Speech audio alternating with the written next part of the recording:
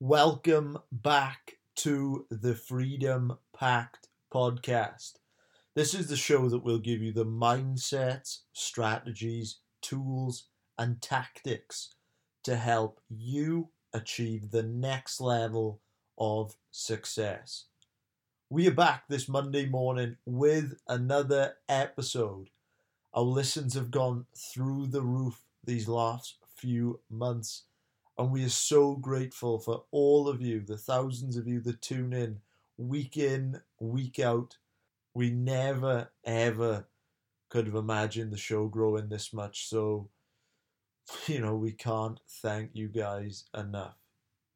Today on the show, we are joined by Lara Rebecca. Lara is a health and fitness enthusiast from my native Cardiff in Wales, who is using social media as a platform to help change the lives of millions of people with an eating disorder. Let me give you guys some context into this episode. We have linked Lara's story below. You can swipe up to watch it. This is a video that Lara posted, which is entitled Anorexic to Athlete. This video has now been viewed around 8 million times. This video summarizes Lara's journey with an eating disorder, how it transpired into anorexia, how it almost claimed her life when Lara had a BMI of 13.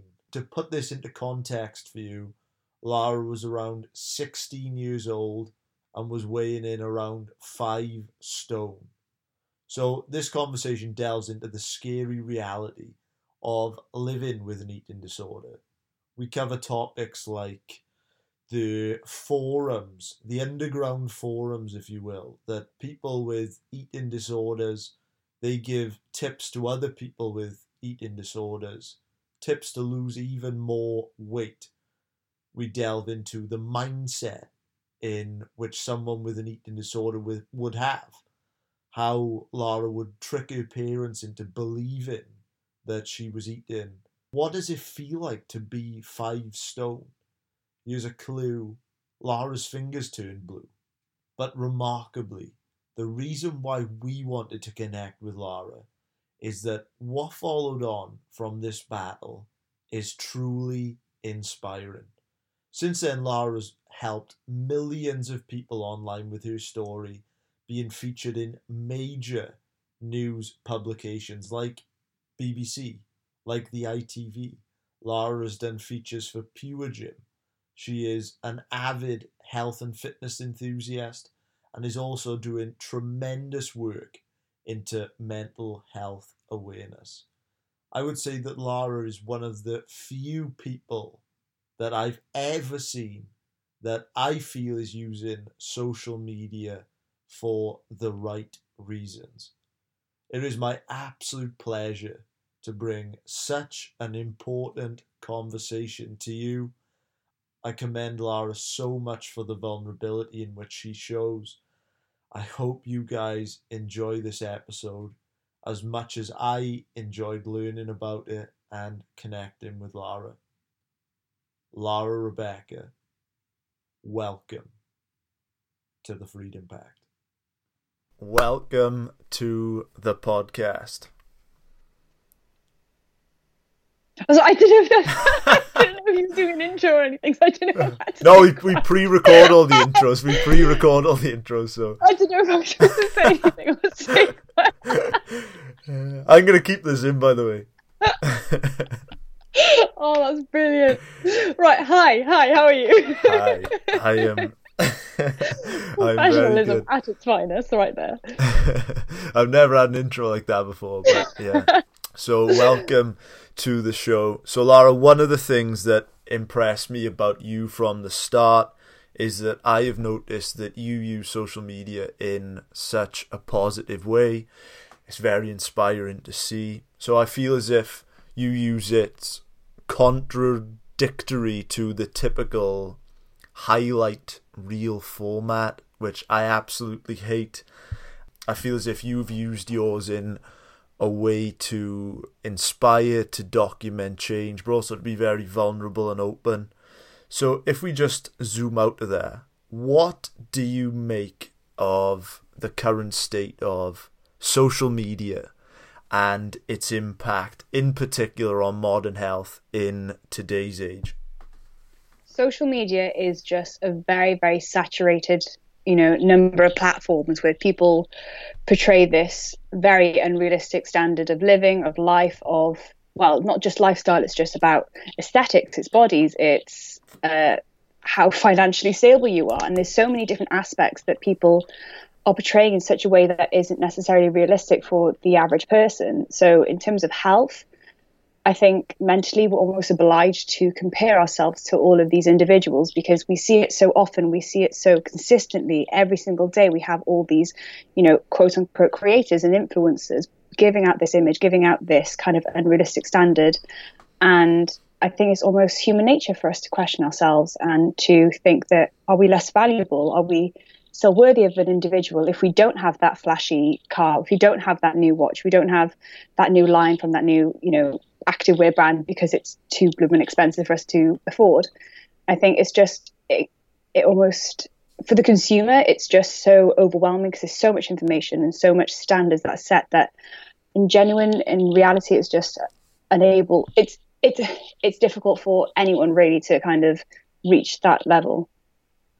Just what you said, Billy, there's just so much, it just seems like fakeness to me, it's like, the fact is that in humanity, the one thing which we all have in common is suffering, but you go on Instagram and it just completely leaves, for the most part anyway, that out.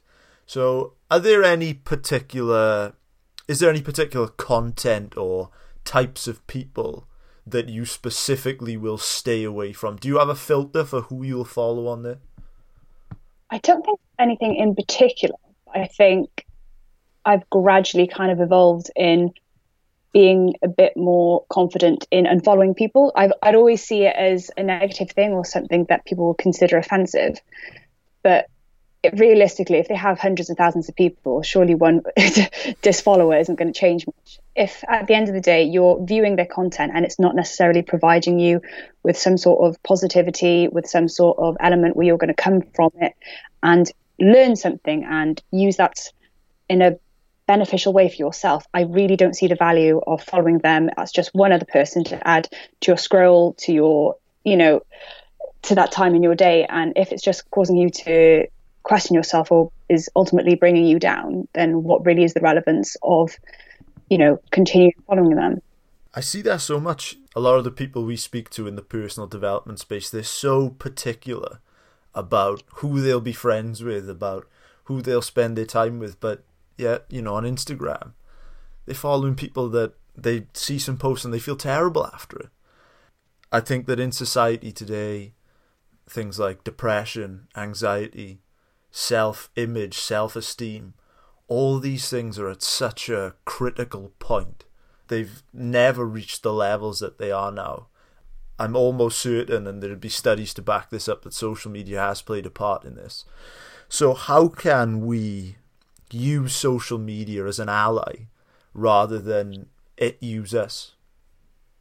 I think you've just got to be so, I guess I'm just trying to refer it in the way that I use it. It's just being so careful in understanding that it is a platform, it is a place where people can criticize, where people can comment, where there are going to be people that, share something that you may not see as necessarily nice. So using social media and using it in a beneficial and positive way is just going to come from remaining authentic and being genuine and understanding that we're all humans, that we're not all filter perfect or photoshopped to perfection, understanding that, it is okay to just be yourself and show sides of you which may not be as quote unquote attractive, or it's just about being authentic and real and raw and not having to kind of say one thing on social media then be a completely other person, then being something completely opposing to what you're portraying on social media in actual reality. And just as an individual, you've got to just literally use social media as a platform to portray yourself and to show your creativity rather than just make a whole new identity. Issues and the umbrage which I've taken with social media, you were on the complete opposite side, and you were everything which I see good in social media. This is probably why I'm having such a hard time in balancing the two of them. But I'd love to pick you up on what you just said there. You talked about authenticity. How powerful for you has being vulnerable, has being open, has talking about your story, which I can only imagine can't have been an easy thing for you to do. So how powerful has that been for you personally, and also in terms of growing your own brand? Well, originally it's absolutely terrifying. At the end of the day, speaking about depression, anxiety, anorexia, bulimia, and all these very, very heavy illnesses and things that have generally affected my life to a very extreme level, to almost death, it is pretty difficult to then just go in front of a camera and a microphone and say, hey, this happened. But then at the end, as terrifying as it is, the most empowering thing is being able to say, hey, but I survived. Hey, but this is what I did, that I'm actually living and breathing today. And guess what? I'm doing it with a smile on my face. These are the ways and these are the mechanisms, and this is what I did to get me from being 5 stone, depressed, borderline wanting to kill myself, to being a person that I am today, happy enough to get a Pret filter 49 pence coffee, and that make that highlight of my day, and that be something positive I see. As I began having to open up on such a thing that I say so isolated within myself, it's only been positive, because it's from that moment and from that low moment in my life has provided me with a platform, has provided me with the foundations of where I built my life on, and has allowed me to develop into the person I am today. So just sharing that on social media is just another additive.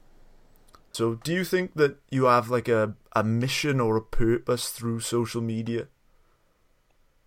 It was never my intention, but the more my audience grew and the more people that I speak to and communicate with and, try and support, I feel like I have an untold, not necessarily mission, but I feel like I've applied a role to myself just to be like a big sister and to be there for somebody. And, if I put too much pressure on myself, that's not ever going to work out. So if I have somebody reaching out and we're going to talk and we're going to kind of figure stuff out together, and as much as I can, without having any qualifications with, in the medical professional side of things, I'll support that individual. So my mission, not necessarily is to say, I want to stop all of this, because in reality, it's not realistic. It's just kind of showing and evolving and, developing and kind of demonstrating to individuals that are in a position where I found myself 3 to 5 years ago, that you can get out of it, and you can get out of it in a healthy way. So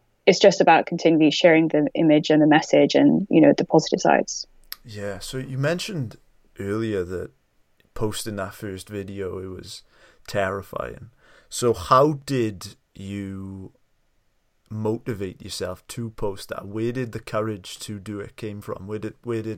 How does one go about doing that? Because I can imagine just how worrying that would be. Yeah, so I was writing a blog for about a year beforehand, and I'd been talking about eating disorders and mental health for quite a while. So that was like kind of a runner-up and almost preparing myself. And then the more and more I blog, the more I was like, hey, I want to do this on video, and massive fan of YouTube either way. So my first video was nothing in relation to eating disorder. It was just about going to London and meeting Rob Lipset and the whole fitness creators. But then gradually, as my confidence grew and the more support that I had from my audience, that was very minimal at the time, I was just like, right, I'm just going to do it. And I posted a 17-minute and 45-second video of my transformation from quote unquote anorexia to athlete. I'm not an athlete. I'm just into fitness. So it was just the acronym. And yeah, it took me a solid month to edit, because I decided to go through all of my images and all the photos that I used to document. So when I was during my eating disorder, I not only calculated my weight loss through the scale, which I use on a very, very, repetitive occasion in days. I documented it with images. So I basically collected all those images, from when I was young, from when I I first lived a healthy lifestyle to when, things started developing to where I became more depressed, and then to where the weight loss really, really became quite visible. So it was really difficult to look back at those images because I see them from the mindset I have today, which is far healthier. At that time, I was so ingrained with body dysmorphia that I only saw an obese individual and saw opportunity of weight loss. So creating that video was not only like, oh my goodness, this is a very vulnerable side of me. I'm literally putting images of me looking very, very near to death. But the best thing, as I say, coming back to the whole, kind of seeing the positive sides of it, halfway through the video, it shows me at my worst. But then after that, it's like, hey, but we made changes, but we actually started to enjoy food. We actually started to live life. Oh, there's a photo with a smile on my face. Oh, there's another photo with a smile on my face. Oh, there's me actually being able to walk my dogs because I was no longer bedbound. Oh, I'm actually having a life. Guess what? I'm enjoying it. So that was the main motivator, was that side of it, and saying that, you can just see the gradual development. And I always cry a little bit when I watch it. So it's just seeing that development and seeing that growth. It was just like, you know what, I think this is a cool thing. I think as vulnerable of a position I'm putting myself into, it's going to be pretty cool in the end. And 7.7 million views later, it seems like it was. What was the reaction like afterwards? Did people reach out to you sharing their stories? What was the reaction like from the public to that video? Absolutely bonkers. So it was definitely, I was overwhelmed, to say the least. I got 1,000 views within the first night, and I think the most viewed video I had at that time were 200. And then I went from 100 subscribers to 55,000. And then an inbox that I could never keep up with, of hundreds and hundreds and hundreds of messages on all my platforms. And as incredible as it was, I did freak out. Then I had BBC reaching out, I had ITV reaching out, I had Heart Radio, I had Capital Radio, I had all these stations, and Cardiff TV, and all these, like, I don't know what happened. I was just living in a blur, and everything was so quick, and analytics were just going through the roof, and it was just madness. But it was so exciting, and it was just the relief that it was that video that caused that bump. So, it could have been, I don't know, a try-on haul of a fashion video, but no, it was my video where I showed my story and I showed the real authentic me.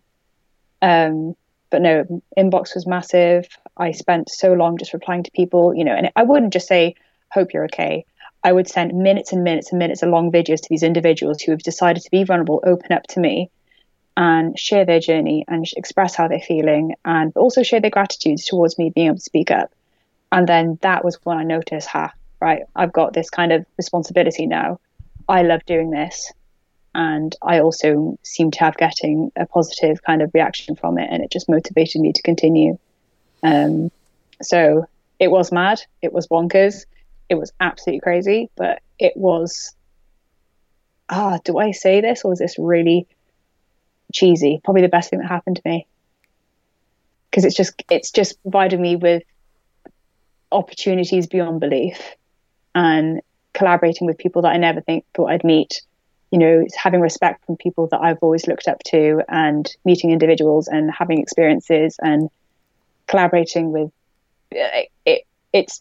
I'm very relieved I released it, to say the least.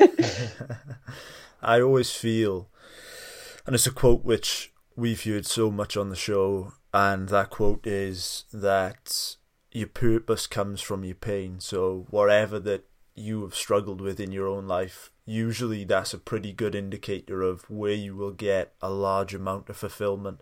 So how much work are you currently doing in that whole eating disorder type space? Do you still interact with the people from there, or are you transitioning to more into the fitness, the 10k calorie type? Or will you always be Lara Rebecca? I have actually done the 10k calorie. Oh, have you done one? Wow. No, but it's an absolute spin-off of it. Okay. So I see the 10k calorie challenge as somebody glorifying bulimia. Mm-hmm. So what I did, I made a video saying, oh, I'm going to do this. And there's all these clips of me buying all this food. And then I kind of rewind and I'm just like, I'm not doing this. And then I had a bit of a rant about the 10K calorie challenge. And then I ended up donating all the food to a local shelter. So Oh, wow. That's a mic drop moment if ever I hear it. No, so my content, I think, even with the eating disorder and fitness and mental health, it all kind of comes into one, because fitness has provided me with a sense of purpose, with a sense of, I know, fulfillment, and that has really helped me with, when I still struggle with anxiety and depression. And, if I'm stressed, I'll go to the gym. I'll just get in my own head, I'll put my headphones on and I'll just lose myself and have a good time. And it's benefited me so much in the sense that I don't see my body as something that I have to punish. It's something that I can celebrate. It's something that I can fuel, and it's something that I can go and train and work on and strengthen. And that's pretty cool.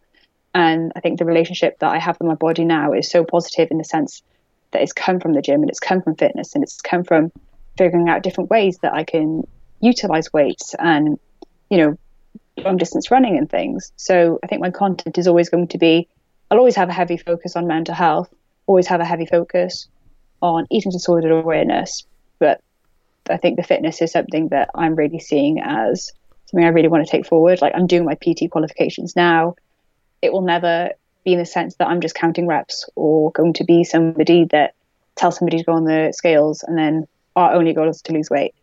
My brand and my business will continue to be about well-being, about understanding your body, about appreciating your body confidence, and empowering yourself, because that's what fitness has meant to me. So it'll always be about translating that into it. So it's kind of weaning everything together in the sense. Amazing. So we have so much to talk and discuss about today. So if we just stick on this topic of social media, and the one thing which I personally really struggled with was when I first delved into it myself, was I realized that it becomes so easy to spend so much time looking at these 2D images, becoming obsessed with metrics, obsessed with picture quality and all these different things, and the hashtags and the tools, the tactics of growing a personal brand. So how have you managed the push and pull between building a personal brand, which you've done a phenomenal job of, and building this incredibly engaging community, but also stepping back and not becoming too invested in maintaining, meaningful friendships in real life and these important connections, which we know is important to make? How have you managed that push and pull between them? My growth on social media has become very, very lucky, I will say. That one video just literally helped me with so much growth. But I think because it was of a particular topic, my audience was very, very connected, and my engagement is extremely high. If somebody that has a multiple of 10 followers than I do, we could still have an equal amount of comments, of likes, of messages, because I've built such a tight-knit community. And it's not something that I've done purposefully. It's something that I've done organically and naturally. And, I think a lot of also other my followers have come from, I've been collaborating with Pure Gym. So it's from that. And I've never necessarily gone out my way saying, oh, I want to get some followers. I need to do this. It's just, I'm going to do what I want to do. If I miss a video upload, I miss a video upload. If I don't post a photo every single day, I don't post a photo every single day. I've never done a schedule. It's always been on my terms. And I don't know. I think I've never looked at analytics. If I do look at analytics of videos, I will stress myself out, because I know numbers, and I don't want to become obsessed with it. I want to make videos that I want to make, no matter the monetization, no matter the watch hours or the watch minutes or the percentage of I don't find that necessary. I find being able to engage my audience, being able to have the comments, but also just selfishly be able to edit a video, get it out, and that being just a passion of mine of just creating something that I enjoy, and being able to put that out is just something I enjoy. So if I study the analytics and study the numbers, study the digits too much, it's going to be something that I'm not going to end up loving as much as I do currently. So it's just about continuing in a way that I enjoy it, and that being the only focus. I think that's so important and it comes back to that question of how can we use social media rather than social media use us, which is a question which we get asked a lot, but I think it felt like you gave a very good answer to that. I think it's difficult because this 21st century is so ingrained. It's so ingrained within us as individuals of the 21st century. And then you can see all these corporate businesses and organizations that all revolved around social media. So it is something that you can kind of, it's difficult to control because it's used it's used to their benefits because they understand that it's such a massive platform. And, you see online retail clothing and, that aren't really necessarily in stores because they know the, encouragement of social media or marketing, and it's just a whole gradual development, and it is where the world is going. It is how we're progressing. So it is, I think, just very important to understand life and social media and really being able to balance it because, it is becoming more of an effort to kind of differentiate the both. This is something which Lewis and we've talked about on the podcast. We've asked a lot of guests about this. The place which I always keep coming back to is, at first I started off with just a personal account where I just had my friends and my uni friends and all these other things.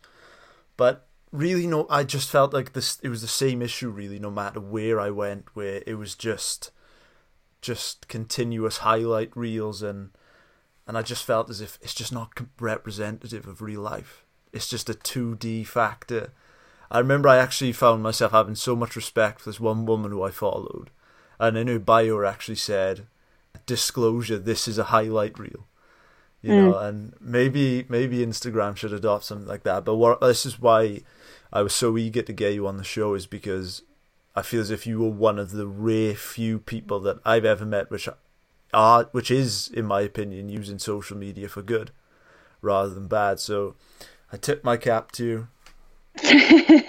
Thank you. I think it is, you can get very easily obsessed, and it's, you have so many individuals on there that, as you say, are portraying this highlight reel and this image of perfection. So you almost have to, but then you also see these people saying, "Oh, I'm taking 48 hours off social media." So what is causing you to have to put that mindset into thinking that you have to completely deduct out your life? So you're obviously utilizing it too much to then have to consciously think that you have to eliminate it in a strict form. So I think when people say that they use it so much, I don't know, I see it as a form of enjoyment. I'm able to speak to people, I'm able to communicate, I'm able to make some content every now and then. But then that's that.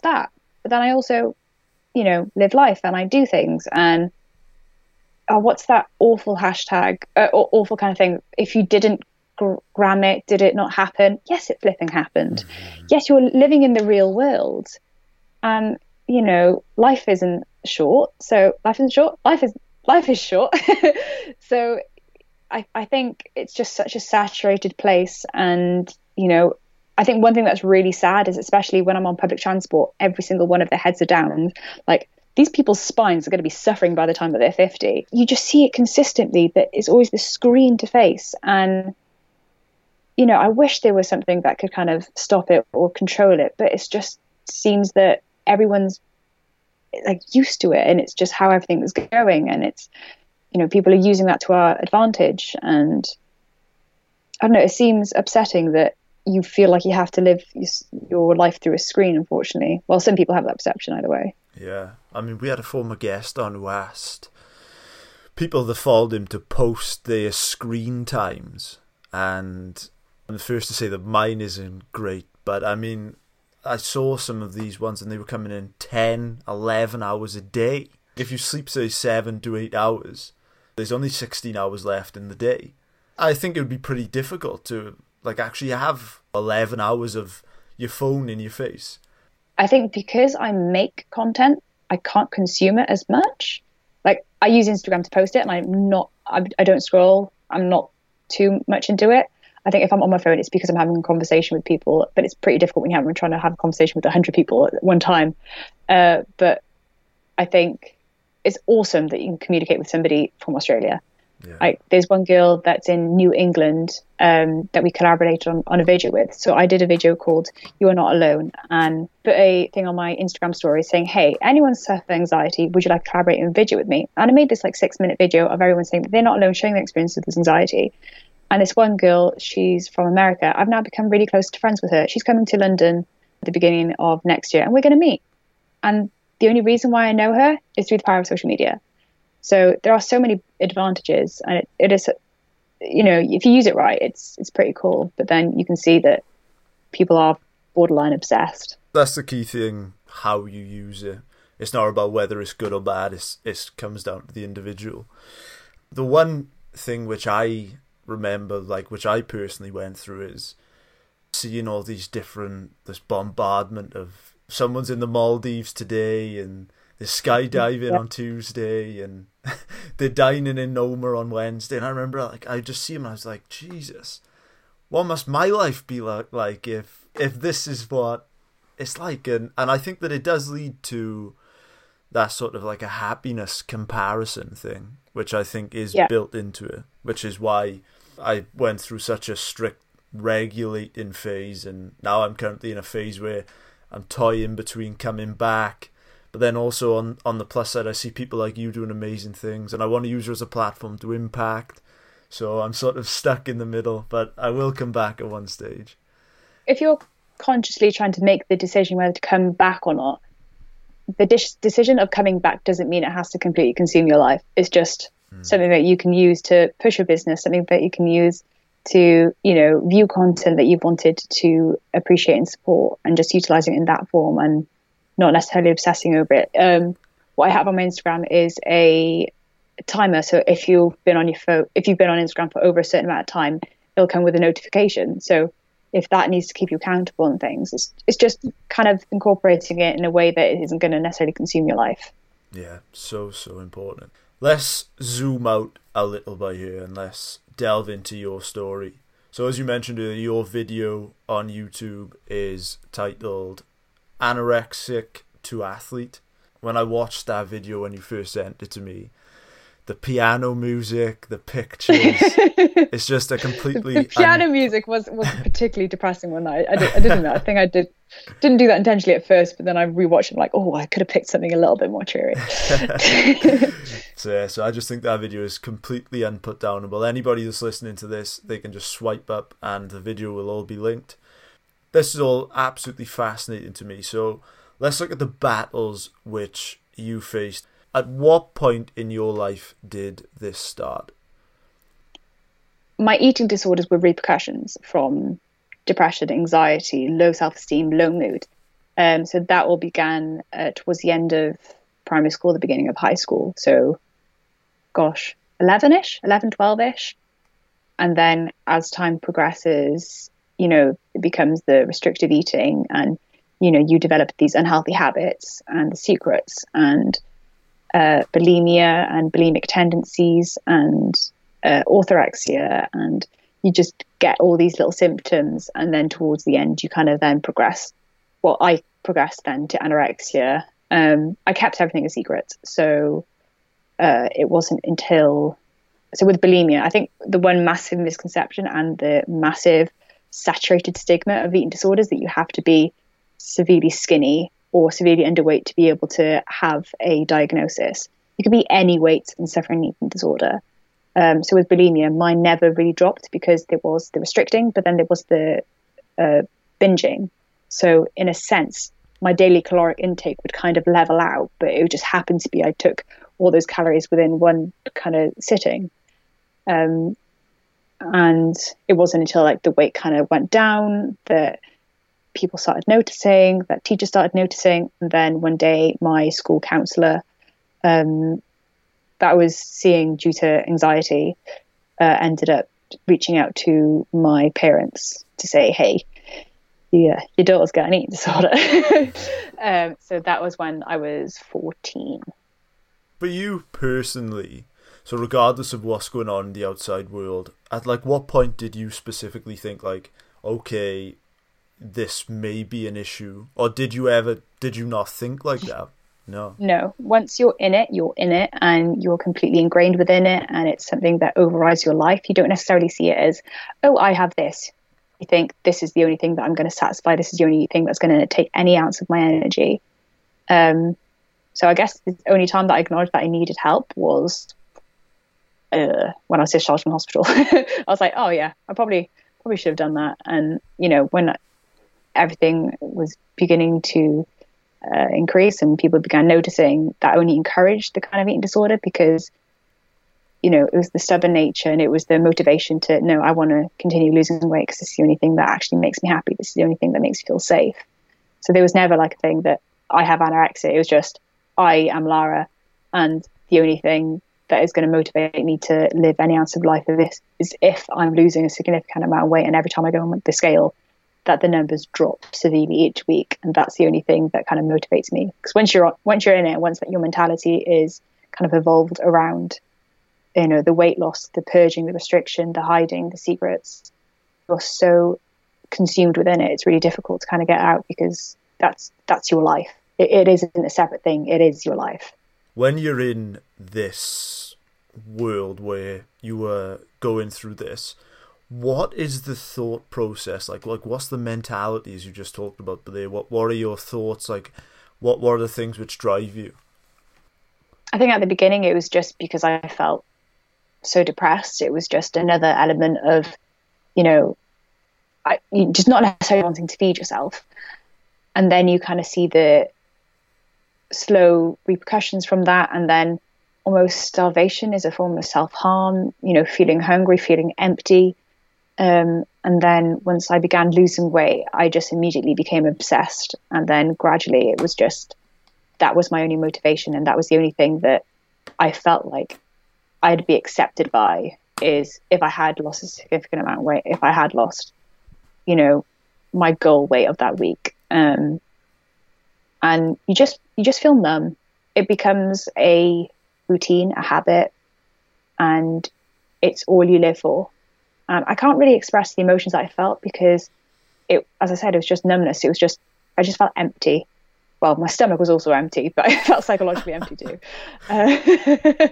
Sorry, I always have to laugh about it. I think, it's just, it is an awful situation to be in. And kind of looking back, it is difficult to actually appreciate the mentality I had, because the individual there, in comparison to the individual that I am today, is not even comparable. It's just different. We're just different. I'm not that person anymore, which is, something I'm really proud to say, because I know it's a true and I know it's a fact. But it is also really it hurts to know that I put myself through that, and I had to go through that even at such a young age. What was your relationship like with food at this point? Food was just something that would prevent me to get to my goals. And, I still really loved food. I was always craving it. I wanted it. And when I did, I would do that. And then I'd waterload, and then I'd end up purging. So as starving as I was, and as much as I knew that I needed the food, I knew it would just be something that would prevent me from losing weight and prevent me from reaching the targets and goals that I had set for myself. So for everyone listening now, I take it that purging is vomiting to... Self-induced vomiting. Self-induced vomiting. So kind of like when I was in university and I was getting quite drunk, and I would vomit to be able to drink more. Oh, wow. Yeah, nice. The student life. Yeah, so purging was just, I used that to get all the food out. I'd either purge or I'd exercise. I also suffered exercise addiction. So at the middle of the night, I'd set up this routine where I just run around. I'd do as many star jumps as I can, many crunches. And it was just about getting the negative calories, because I just wanted to be in a deficit consistently. So this is fascinating to me. So you just said there it was all about reaching your goals. So what were your goals at this point? Weight loss, and just control the number. I just wanted it. My eating disorder was just all revolved around control, and all around, feeling that was the only thing that would allow me to feel safe, or that was like my comfort in a sense. So going on the scale was just like, if the number had been deducted, that'd be brilliant. But then, in a sense, I say that even if I had a weight loss goal and I'd reached that goal, I still wouldn't be satisfied, because again, it was just, you're in that mentality and nothing is ever enough. And then you just go to the point where you do fall, you know, to the weight that I was, and you get told by doctors that you shouldn't be breathing. So unideal to say the least. I had a friend who went through something quite similar to this, and she showed me a picture of what she looked like, and she was extremely, extremely thin. And I said to her, what was your self-image of yourself at that time? And she said, I felt like I was obese. Yeah, that's body dysmorphia for you. Is that what it's like? Yeah, you don't see. That's why I'm saying how the video was so difficult for me to edit, because I saw those images from the mindset I have today and only compared them to the mindset that I had those 3 years ago. So I only saw an overweight individual that had so much opportunity to lose weight and had so much more kind of, I could just lose more weight. And I see it now. I'm just like, oh my goodness, where the hell would that weight come from? So yeah, body dysmorphia, you kind of just see something different, and it is difficult because you're in that mindset, and as often as you feel like you're satisfying it, as I said, you just continue, and there's always that mentality of nothing ever being enough and always wanting to go on, because once you're on it, and it's really difficult to get off. At this time, were you consuming pro-anorexia content? Were you like foruming with people like that? Were you in that sort of clique with them? Yeah, pro-ana, pro-mia. So pro-mia is pro-bulimia, pro-ana is pro-anorexia, where websites where people basically encourage you to have an eating disorder and offer you tips and advice in ways that you could lose weight more sufficiently, and ways that you could, I don't know, I can't remember a lot of them now, which I'm really grateful for, but I would never speak to people individually, but I just find different websites where they'd list all the ways that they did to be able to lose weight quicker, and, you know, ways to purge easier, ways to bring up food easier, how to do exercise without your parents noticing, or, you know, it was just advice on how to live life in a way that satisfied the eating disorder, but being as discreet as possible, but being that, you know, ensuring that the result is as effective as possible. So it's just really messed up, to say the least. Yeah, those forums, I can only imagine this type of stuff which gets said in them. So during that time, were you specifically going out looking for different tactics, different sort of people within the same mindset? Were you actively seeking them out? No, I think it was just when I'd have time to myself, I'd type something into Google, or how can I do this? Or I think one thing I really struggled with was being so cold. So I typed in, you know, anorexia, being cold, and people would not, without saying gaining weight and becoming a healthy weight and having your BMI be a healthy one, it was just ways to hide the coldness and ways for you to, you know, not suffer those, you know, opposing effects and still be able to continue with the anorexia. And then one link then results to another. Then, there's another website that encourages that. Oh, this is brilliant. All this information I can utilize to help this anorexia. And you just get so consumed within it. I never actually spoke one-on-one to anyone. It was just the websites and reading what people had written and ways that they did, you know, ways that they've used to kind of, you know, encourage their eating disorder and encourage, you know, the weight loss, and just different tips and advice, which sounds really horrific saying now, but once you're in it, it was just, that was my support, and that was the only people that kind of understood what I wanted in life, because nobody else did, because obviously they were just looking at me and thinking, goodness gracious, please eat. Yeah, and the other thing about that is it becomes sort of like a confirmation effect, because as soon as your beliefs are sort of confirmed by other people, then it just sort of magnifies them. Yeah, and it's always the sense of, I want to be better than that person. That, oh my gosh, that person has lost 3 pounds this week, I only lost 2.5, I should do better. So it's always that kind of, I want to be the best, meaning I want to lose the most weight. One example was when I was in hospital, I had my blood pressure taken. They couldn't use the adults, they couldn't use the teenagers, they couldn't use the child's. They had to use the toddler's blood pressure that goes on your upper arm, because the circumference of my arm was so minuscule. And I didn't see that as, oh no, that's probably not great. I saw that as, yes, I've achieved something. I'm the best. I've done anorexia well. So you can see how messed up my head got. And it's just unbelievable to think that I saw. Meanwhile, now I'm doing curls to try and grow the circumference of my biceps. So it's definitely been a flip, to say the least. Yeah, it's the gun show now. That's really intrigued me. So when you're talking about comparing yourself to other people and wanting to be better and wanting to lose more weight, was that just specifically in your community, or was it further outside of that? Was it just people you saw every day, maybe a family, the general public? Anything. Family was never really an issue. But it was just, if I'd walk around and I see somebody that looked particularly underweight or particularly skinny, I'd feel jealous. And I'd feel less valuable because my quote unquote thigh gap wasn't as significant as hers. And it's just, why was the thigh gap kind of, you just have these different mentalities, and you have, oh, that person's better than me because of this, that, the other, or that person's eaten less than me, you're better.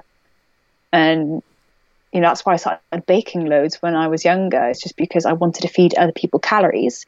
So then in a sense, I'd be in negative calories because they've eaten more than me. So guess what? I'm better than you because my daily caloric intake has come to 100 and yours has come to 2,500. And it was just, I wanted to eat the least. I wanted to lose the most weight. And I don't know, you just get so isolated and so in your head that you just have every other kind of element of life overriding and over consuming because you're just consistently comparing, consistently thinking, what can you do better to achieve, or to satisfy this anorexic mindset that you have. The thigh gap one is such an interesting. You still hear it now. Yeah, you still hear it, even if it's not just in anorexic, it's just individuals, and that's just general body image, isn't it? And just that apparently if you have a thigh gap, that glorifies you, or that defines you as a valuable individual. No, it doesn't. Yeah, I remember when I was in sixth form, so I was probably like 17 or 18 at this point, and I was in I just had like a free period, and I was speaking to a girl there who was talking to me about this thigh gap, and I knew at the time he was quite big on things like Tumblr and all these things. I'd heard the term, but I'd never really gone into it much. And I remember her telling me like how self-conscious she thought. And I said to her, why is this such a big deal? I'm like, can you please explain to me? And she's like, oh, well, because people with thigh gaps, they're more attractive. And I said, yeah. More attractive to who? And she said to me, well, guys. And I'm like, well, as a guy, I can say to you that never in my life has a guy ever said to me, yeah, they were the ruler. Which one do I want? Your thigh gap. Never in my life have I ever heard that. I said the only people that you'll be more attractive to are the people on Tumblr that are sort of worshipping this ideology. I said, but you'll probably find that they are also girls. I'm like, so that was like a fascinating thing to me. But the thing is, even saying that, and I know I'm saying it in a way that I'm just like, oh, it doesn't matter. I still struggle with my body image. I still struggle with body confidence, and legs are a really difficult one for me. Not necessarily like thigh gap, but I think, obviously seeing my body grow and, going back to the fitness thing, as much as it's empowered me, it has made me quote unquote bigger. I have gained muscle mass. So like quads, they're pretty significant. And I occasionally feel really, oh, they're really big. My legs are big. And then I go back to that old mentality of, oh gosh, thigh gap. Oh gosh, my legs aren't twigs. So you kind of go back to that. So you kind of have to really put a lot of effort into thinking that I'm healthy. This is good. But no, I think thigh gap and, different, I think, waist circumference and all these kind of things, it is quite a repetitive thing you see on social media and see with just, young, vulnerable girls kind of concerning themselves about and, utilizing their energy of worrying about this particular measurement, which really is completely irrelevant. And I say that, and yeah, I struggle with it on occasion. So it's just different days and different kind of perspectives. But no, it's just understanding that the way that your body looks, the measurement of your body, the width of a particular ligament isn't necessarily going to change, the way that you're perceived. Just mentioned there that you were sort of rewiring your brain by telling yourself different thoughts. Is that something which you do a lot? Do you override those maybe negative thoughts with more affirming self-talk?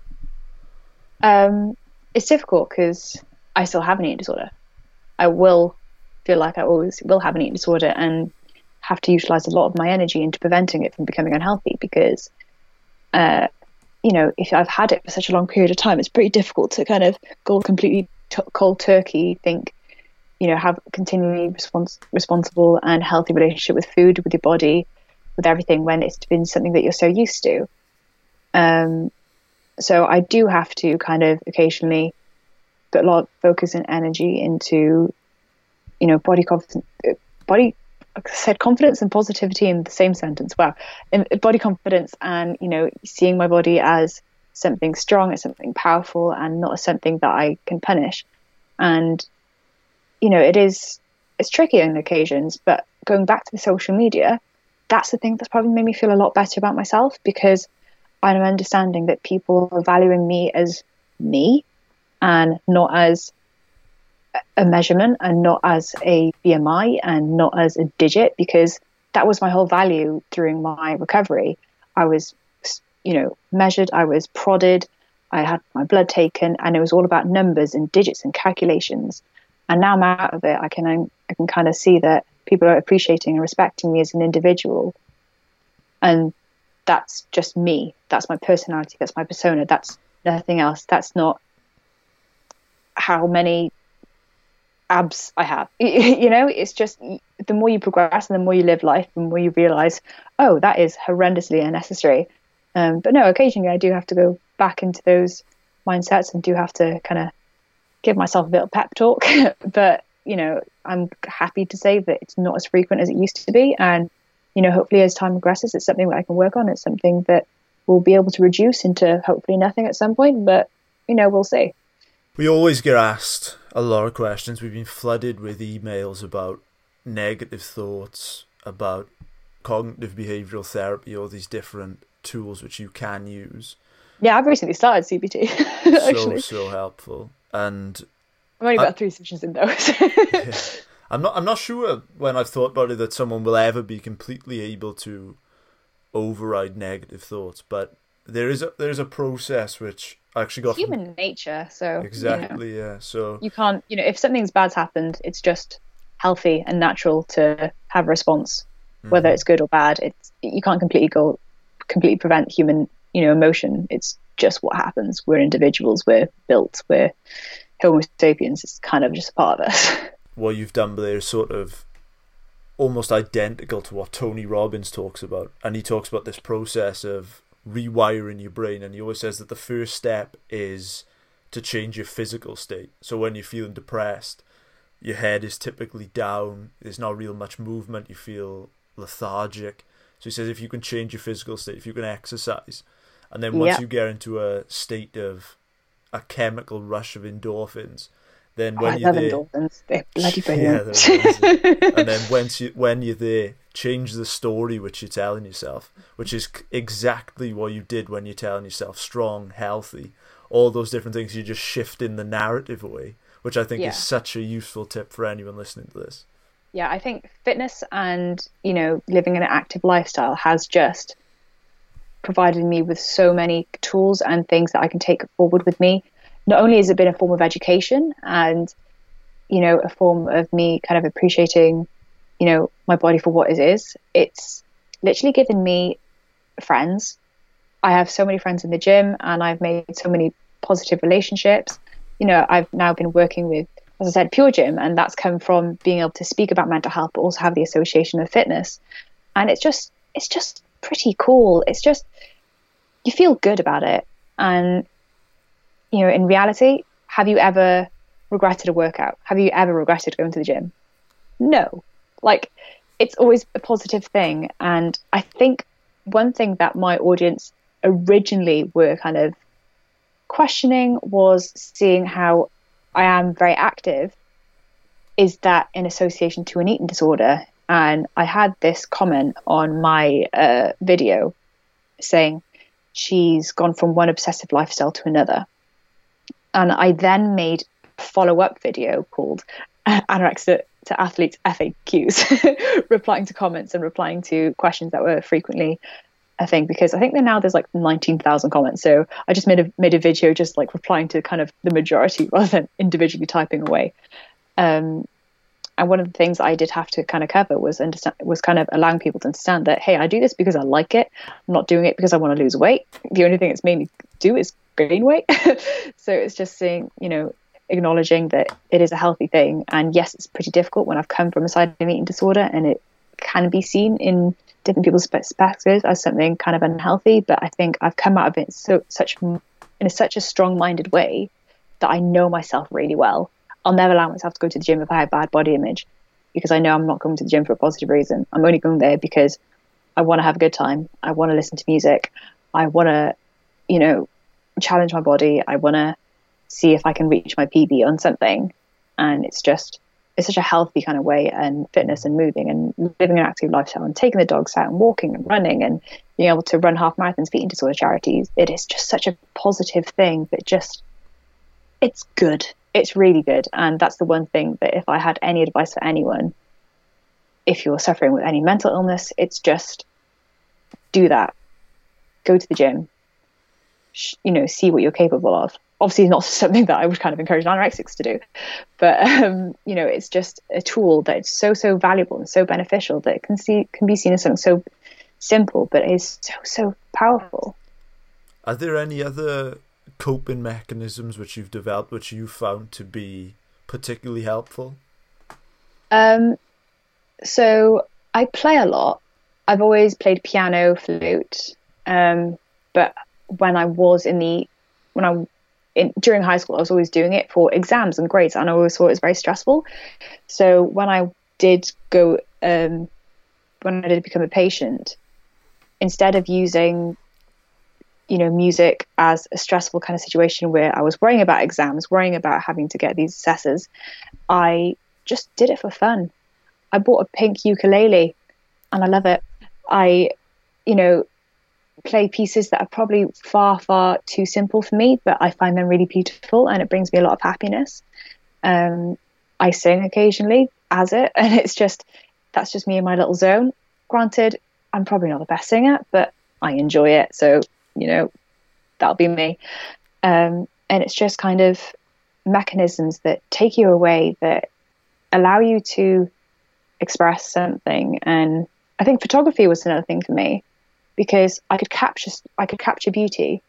I could, photograph something and, it wouldn't necessarily be portraits. It would be nature. It would be experiences. It would be opportunities and memories, and just seeing that as something beautiful. So it was just acknowledging life and its beauty, and that be through music, through sounds, through visuals, and just kind of expressing it in that way. And that's always something that I really enjoyed. And yeah, just doing simple things and, smiling about a new melody that you learned. So it's just beyond something simple. It's just, pretty things. It's just pretty things, I guess. Let's circle back to where we are in your story. So I think at one point, really, I think I'm right in saying, you may want to fact check this, that you reached about 5 stone, was it? Yes. About 5 stone. So at this point, what's the reaction from the outside world like? Like, what is your little circle looking like? Like, what do you feel is in the social reactions? It's complex. Friends that I had in high school and primary school, it's just very complicated because a lot of different other situations, and we appreciate each other, but I think we've definitely gone a different pathway. I still keep in contact with a few of them, but it's a very few amount of people. And if I do end up bumping into somebody that I haven't seen in a few years, it's always positive, and it's always like, you're doing good, and it's just like, cheers. So from the reaction that I know from the individuals that saw my journey from the beginning and saw me get to that really withering kind of weight, it's always been positive. And I'm going back to my old high school now, and teachers want me to do presentations because they're seeing the stuff that I'm doing on social media, and they're seeing that I'm also utilizing my Welsh language. They want me to utilize that, and Because I think the one thing that was difficult with friendships was the fact that I actually wasn't in high school for a number of years because of the illness. And then I ended up moving school to sit an exam. It was just all over the shop. And I think generally I isolated myself. But saying that, I only think it's within the past year that I've actually began reaching out, opening up, living life and being social again, because social anxiety is always something that I really struggled with. And, my norm was being kept under wraps and being in bed, being, I'd say force fed, but it wasn't, having to gain weight and nurses and doctors and appointments and and that was my life. So seeing friends and having experiences was something that I never really knew. So, relationships, friendships, romance, even romance, like that was never something that I knew. So I think only now I'm beginning to form the relationships. But it's always good because I think everyone that I have met and the people that I'm close to now are, really supportive of what I do. And always want to be in partner video, so it's always good. When I was just listening to that, it sort of took me back to the work which Brené Brown has done. She's a researcher into guilt, shame, courage, vulnerability, all these different things. And one of the things which Brené talks about is guilt and shame, whereas guilt is, I did a bad thing, then shame is, I am a bad person. So there's that slight difference in language there. One of the things which Brené talks about is that shame always gets exacerbated when it's kept in silence. So when we're not talking about our story, when we're not pouring out whether we feel, whether we're struggling with something to the world, then it always magnifies, it always manifests and becomes so much worse. Do you feel as if not specifically talking about it back then, did that also magnify the situation? I think so, because I kept it to myself, so therefore I didn't have anyone saying, this isn't good, or anyone saying that that's not healthy, let's talk about it. It was just me and myself, and I was my only encouragement. And I was, you say, you got the devil on one side and you got the angel on the other side.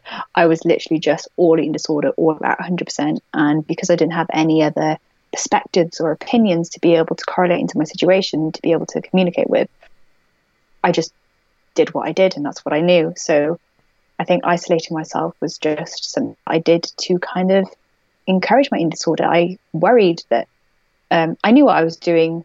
I knew consciously that I was doing something to lose weight, and I knew in my deep down that it probably wasn't good for me. So reaching out and opening out, in my opinion, would have been something that would have taken that opportunity away from me, and it would have prevented me from losing weight, from being able to, skip my meals, from being, if somebody saw me throw my lunch box down the toilet, it was always just, I am my own person and I don't want anyone else affecting what I'm doing, because this is my challenge, is to go forth with anorexia, and anyone else kind of involving in the situation would prevent me from doing so. So how close to the precipice, to the end, do you think that you came? I didn't want to. It was just because I had literally no other choice. I still absolutely hated it. And when I had my meal plans through, and I went from eating like half an apple to a couple lettuce leaves to just what I thought then was an overwhelming portion of food, breakfast, snack, lunch, dessert, snack, meal, dessert, snack, before bed snack. And this is from an individual that was sleeping as much as possible to eat as minimal amount possible. And even that minimal amount of food would end up being purged more than likely. So just that volume of food, at that point, I still didn't want to do it, because I just felt discomfort for the whole thing. My stomach had obviously shrunk so much that now putting all this food into it, I just felt continually uncomfortable. And I wanted to purge. I still did. And I was still very much within the disordered mindset. And it took months and months and months for me to think that this is a good thing, because I just felt like people were punishing me. I love the diet which you were given, and I'm sure I read it's like Jaffa cakes on there. And I don't even like chocolate orange. Like, I didn't have that. There was another thing that they said something about chocolate hazelnut spread, so obviously Nutella, and I was terrified because Nutella was one of my binge foods. And you think, oh, that's unhealthy. No. Literally any calorie would have been heavily accepted into my body because it was needing it. So it was just kind of incorporating an overall kind of balanced, just general diet. But no, it's funny now looking back at that. If I ate that, I would be starving now because my metabolism is so ridiculous that I'd probably eat 3 times as much as that's required now. So how were you feeling physically at that time? Were you, as you just said, you were sleeping a lot? Like, what were you like in terms of like energy and outlook? Oh, no energy, completely freezing. My fingers turned blue. My skin had no life to it. I was white. I was, also anemic. So it's funny, even though I had no energy and I really struggled, even if a parent would leave or nobody was like patrolling me for a second, I'd run around.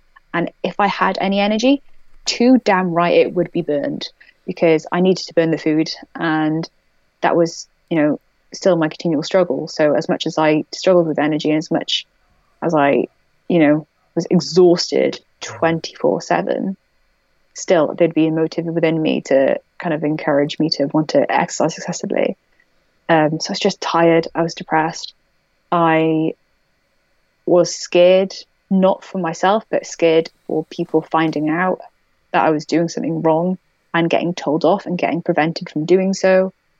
And I don't know, I just wanted to be in my own space and live my life, which I know if I continued living that, I wouldn't be here today.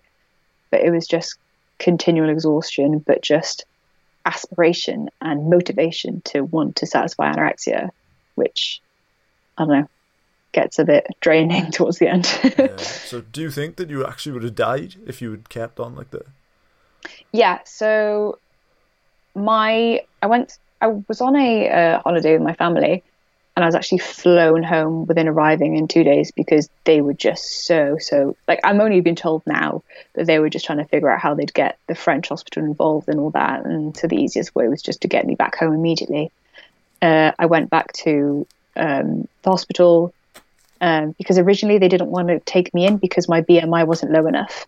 So that's another thing, that you only get treated for eating disorders if your BMI is under 13, and considered under 18.5 is considered underweight. So CAMS, please work on that. But either way, I went back and I had all my weight and measurements sorted. And what they have is a graph. And it's a graph specified for individuals with anorexia. So the weight to height is obviously a lot lower. So yeah, the weight to height is obviously a lot lower. I didn't even fit on that graph. So they had to make a whole new graph because I defied what they, would see as being survivable. And again, I saw that as a win. I was just like, haha, I'm better. I'm doing well at this. And then I was told that they were surprised my heart hadn't stopped. And again, I didn't think, oh shit. I thought, yeah, that's cool. Like, I lost so much weight that could have happened. That's an achievement. Well done, Lara. So what was the turning point in all this? Was it that trip to hospital? No, because I felt that was just the most depressing day of my life, in the sense that I knew that all control was taken away from me, and that control was so valuable to me. It was only a few months down the line that I felt like I had a turning point. And even that was, it doesn't happen like that. It's just so gradual, and it's such a tedious process. You get there in the end, but I think it's just finding the reasonings and being able to acknowledge the reasons why you got there, and being true to yourself is something that you really need to focus on. So yeah, it was a long process, but the original being put into hospital wasn't something that motivated me to gain weight. It was just complete defeat. So how does one go from that sense of, as you just said, but they're in a position where potentially your heart could stop? How does then someone go from that to completely changing their life around, to building such an enormous platform and collaborating with all these phenomenal brands, where does the motivation, where's the inspiration come from? God, on the spot now, I don't know. Time surrounding yourself with people that actually love, care for you, and, you know, removing yourself out of toxic relationships and, you know, environments, and knowing what's right for you. But then literally just time and learning and being patient, and I don't know, it's when, you know, you saying that, I'm just like, I've acknowledged that I almost died, and now I'm, you know, doing what I'm doing. It is weird, and it's only been 3 years since that time I was put in hospital for the time that I ended up having to stay, and a lot's gone on. And I think I'm a very stubborn person. Let me retrace. I'm an all or nothing person.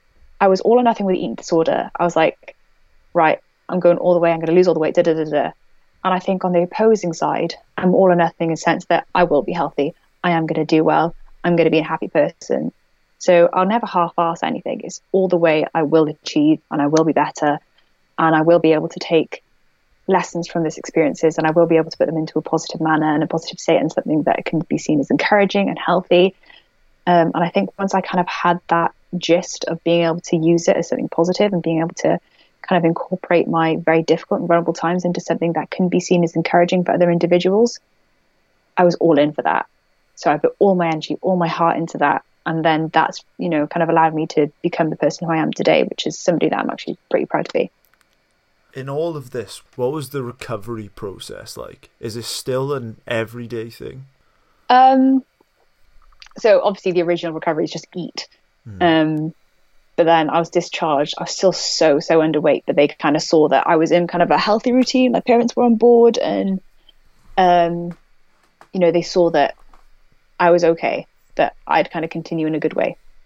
And there isn't anything that it was just eating, but then with that is the gradual development of the mindset of being able to, you know, kind of rebuild a healthy relationship with food, with your body, with just overall life, because you saw it in such a negative way prior. So there isn't necessarily anything specific, but it's just gradual, and it's just day by day. You kind of develop and you learn and you grow into an individual that is living a life without an eating disorder, and is living a life without having that being the main overriding factor of you waking up in the morning. So it's just gradual, and there isn't anything I do in particular now, or, you know, after I was released, to thinking that this is what I'm going to do to get healthy. It was just about living life, and it was just about being me, being a teenager, doing stuff, riding horses, playing piano, singing probably in a horrific melody, and taking photos. And it was just developing a new personality, a new life for myself. We get emails, we get DMs saying, you know, like, how can I turn my life around? I feel lost, depressed, hopeless. My finances are in the gutter. It could be any number of these things. And I'm really on the same sort of lines as you, where I don't think that there's just one thing. I think it's like a flywheel. It's like almost if you do A, then you can't help but do B. So like in your case, but there, I mean, you get force-fed Jaffa cakes, and then it's like you can't almost... Actually, I had to change them to digestives, actually. You get force-fed digestives. But I had to have the chocolate on it because it's more calories. But yeah, it's like you fall in love with life again, and then you almost can't help but change your outlook, and then you almost can't help but start to impact others, and then it's like you almost can't help but to do etc etc etc. I almost think it's like a flywheel, domino effect. Exactly, yeah, domino effect. Yeah. And the other thing I'd say as well is, I'd like to ask you this, is there's a saying in AA, and it's the 12th step, I believe, and that is, you can't keep what you don't give away. And you've done this perfectly, where you've shared so courageously your experiences, your struggles, everything which you've gone through, and you've pushed that out. It's obviously made an enormous impact. As you said, almost 8 million YouTube hits. this phenomenal community which you've built.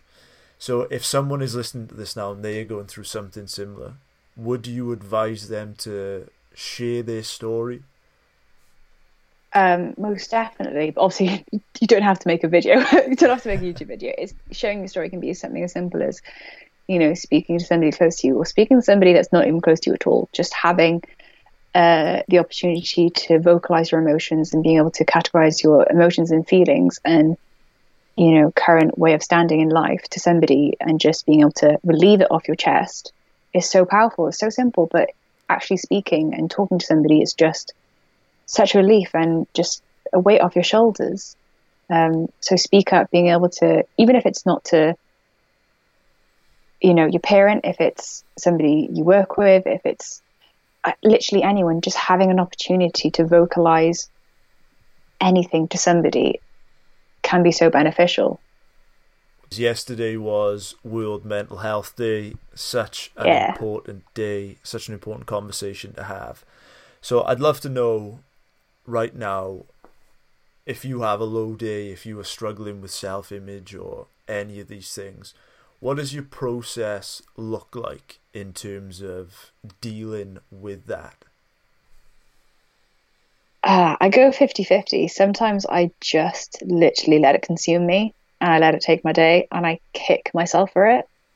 But then if I'm actually dealing it in a way that I'd kind of advise other people to do so, it is going to the gym. It is taking the dogs out for a walk and going to visit my grandfather's bench in the most beautiful little local area that we have. And, taking, music, listening to music and walking and just taking yourself out and breathing air and, still taking it slow and still being able to kind of appreciate the fact that you're more in a delicate sense, but not have to let it completely override your day, because you just feel like you waste your day. And then the day after, I'd feel almost a sense of guilt, because I'm just like, why did I let that do? Why did I allow myself to, allow those negative thoughts to kind of consume my day? Because realistically, if I just got out of bed, if I put, got some breakfast on, put a jumper on and walked out the house, put my headphones on and, just did something, I know that would immediately make me feel better. And if I went to the gym, or if I went to my favorite independent coffee shop and read a book.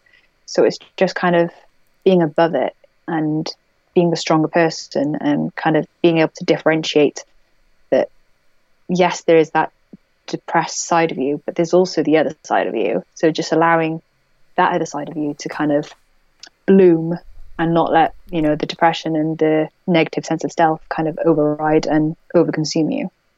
And the other thing I would say, my own experience, is to be kind. Simple acts of kindness. Yeah. Just like talking to somebody, saying, having a nice conversation with the barista, or smiling to the train conductor, or having a conversation with a complete stranger on the train. It's just so vital and so effortless, but so productive and so, effective. Being able to take my dogs out and have conversations with other walkers. Granted, I have no idea what the name is, but you know what? I definitely know the name of the dog. I know Charlie, I know Luna, I know them all. No idea what the owner is called. And I'll say hi to the dog and I'll say hi to the, owner, and we'll have a nice conversation. That will be the highlight of my day, because you communicated with somebody and you put a smile on their face. And it's so important that you're just understanding that we're all humans, and being nice is such a simple kind of thing to do, but it's such a powerful thing also. Yeah, and also being kind to yourself. This is something which I struggled with for so long. I was in a real success or failure type of mindset. This is something which I've learned is it's okay to have a bad day. It's okay. And the kinder you are to yourself, the faster in which you'll be able to get out of that funk.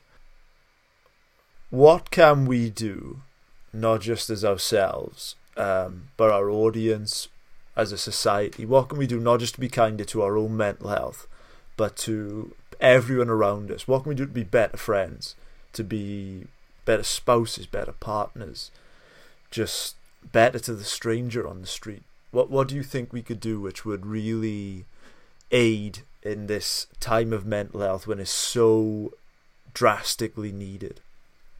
I think just acknowledging that besides your original perception of that individual, that they have a whole life story, that we all have something to us. We all have, maybe something that wasn't that great that happened to us. And, we all have our little wins, and doing something for somebody may seem easy, but it may seem challenging and, massive achievement to somebody else. It's just being able to acknowledge that everyone has their journeys, everyone has their aspects of life, their difficulties, their good times, their bad times. And we're all imperfect. We all have different ways of going about life, and just accepting that and knowing that we're all different, but we're all together at the same time. Mm-hmm. Yeah.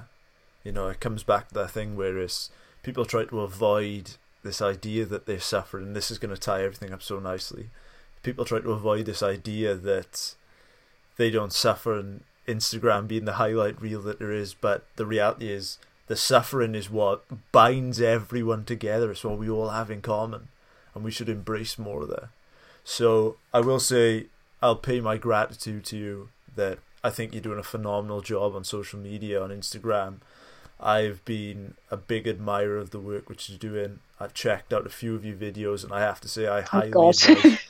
I cringe at the majority of that. That's great. I highly advise everyone else. It's such a fantastic and positive thing which you're doing. So Thank you. I take my hat off to you, Lara, and I've just got a few more questions which will wrap up what has been a phenomenal interview.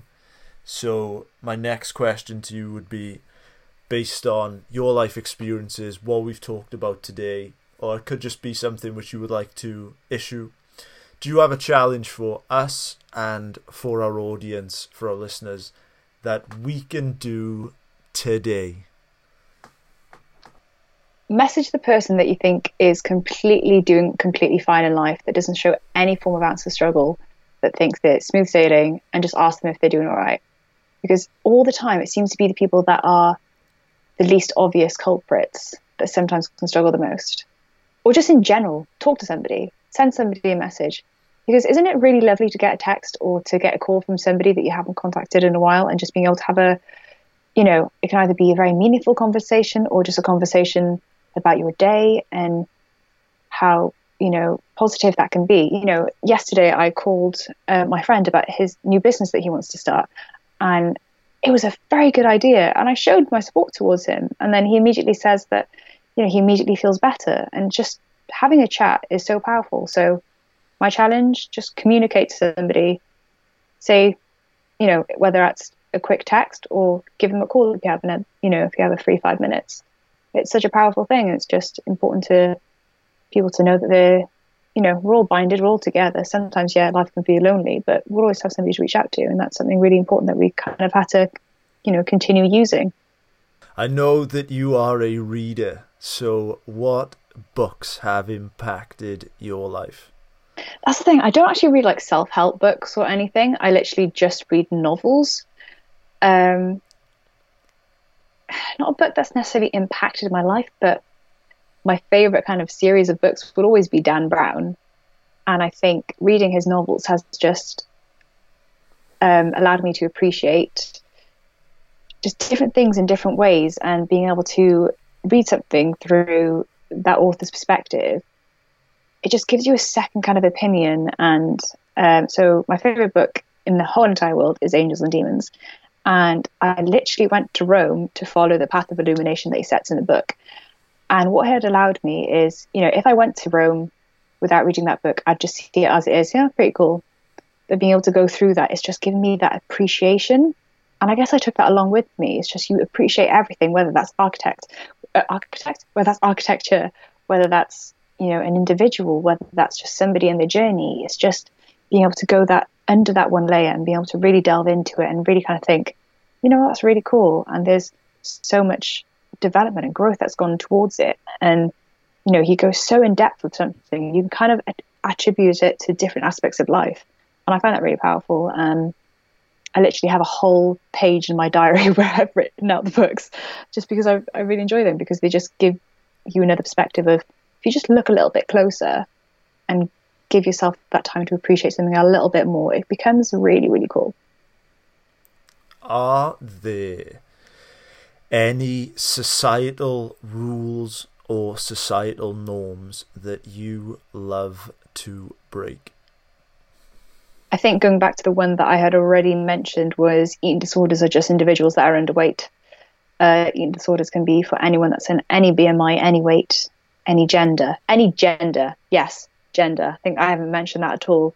Depression, anxiety, mental illnesses, eating disorders, anorexia, bulimia can be for any single gender, any sexuality, any individual, and it's something that everyone suffers with. It isn't just, yes, more than likely there is, I don't know percentages exactly, but it is probably likely that the majority of individuals who suffer the eating disorder happen to be female, but guess what? There are males too, and we could be any age, we could be any nationality, we can be within any life circumstance. Anyone can suffer an eating disorder, and that can be whether they're skinny, I hate that word skinny, I don't even know why I used it. They could be underweight, whether they can be at a visually healthy weight or obese. Anyone can have that kind of diagnosis, and anyone and everyone deserves support and medical attention and treatment. Let's imagine a scenario in which every person in the world was tuned into the same frequency, hypothetically. Sorry, I just took water everywhere. Sorry, that wasn't. Sorry. Sorry, got a bit parched. Just started to water all over my legs as well. So, don't need to bother with a shower tonight. So let's imagine a scenario in which every person in the world was tuned in to the same frequency, hypothetically, and you, Lara Rebecca, could give a short but impactful message to every person on the planet. What would Lara's message be? So I kind of have a tagline, and it's really short and it's really sweet, but I think if you kind of think about it a lot harder and utilize it, you can kind of see the strengths behind it. So it's believe in your own strengths and keep smiling. I'd say that. And it can kind of attribute to any situation but any individual can interpret it the way that they want to, incorporate that into their life and just, smile a bit more, be appreciative, but also kind of acknowledge that you are a strong human being and you're capable of anything you can put your mind to. I love that so much. So where can our audience connect with you, Lara? So Lara Rebecca on YouTube, and then my Instagram is Lara_Rebecca. I think they're the prior kind of the main social. Actually, no, I say the main. They are the only social media platforms I have. And I do a lot of content that is resolved around mental health, but also not dwelling upon it, but just like incorporate it into my life. A recent vlog that I did, I just said, how I was going to therapy and just trying to normalize the situation and seeing it as a positive thing. So it's not all doom and gloom, which I think people could kind of interpret it as. It's just kind of saying that, it's okay not to be okay, and this is my life too. And, it's just cataloging and documenting that I'd be through daily vlogs or just sit down videos with more informative style, or just generally documenting a fun day where, I had a good time and it was an experience that I wanted to remember. So yeah, it's just a bit of everything wrapped up into one. Do you have any closing thoughts or any messages which you'd like to share? Just for anyone listening, just understand that if you're going through something that's a little bit more testing and something that you feel has been completely overriding your life and something that makes you feel down and depressed and worthless and valueless, know that it's never something that's going to stay and remain. You can get to the worst possible life situations and go through the worst things. And trust me, I know. And there are situations that I didn't think I'd end up coming out of. But with time, it's actually at the end of my BBC interview, I remember I said, with time, with patience and love, you can achieve anything that you want to be, and you can do anything, and you can get out of anything that you can. And just utilizing that inner strength that you may doubt, just utilizing that and putting something positive towards it and being able to live a life that you actually deserve to live. Do that on my interview, but it's something along those lines. It's been such a pleasure having you on, and I can't thank you enough for coming on the show. Thank you very much.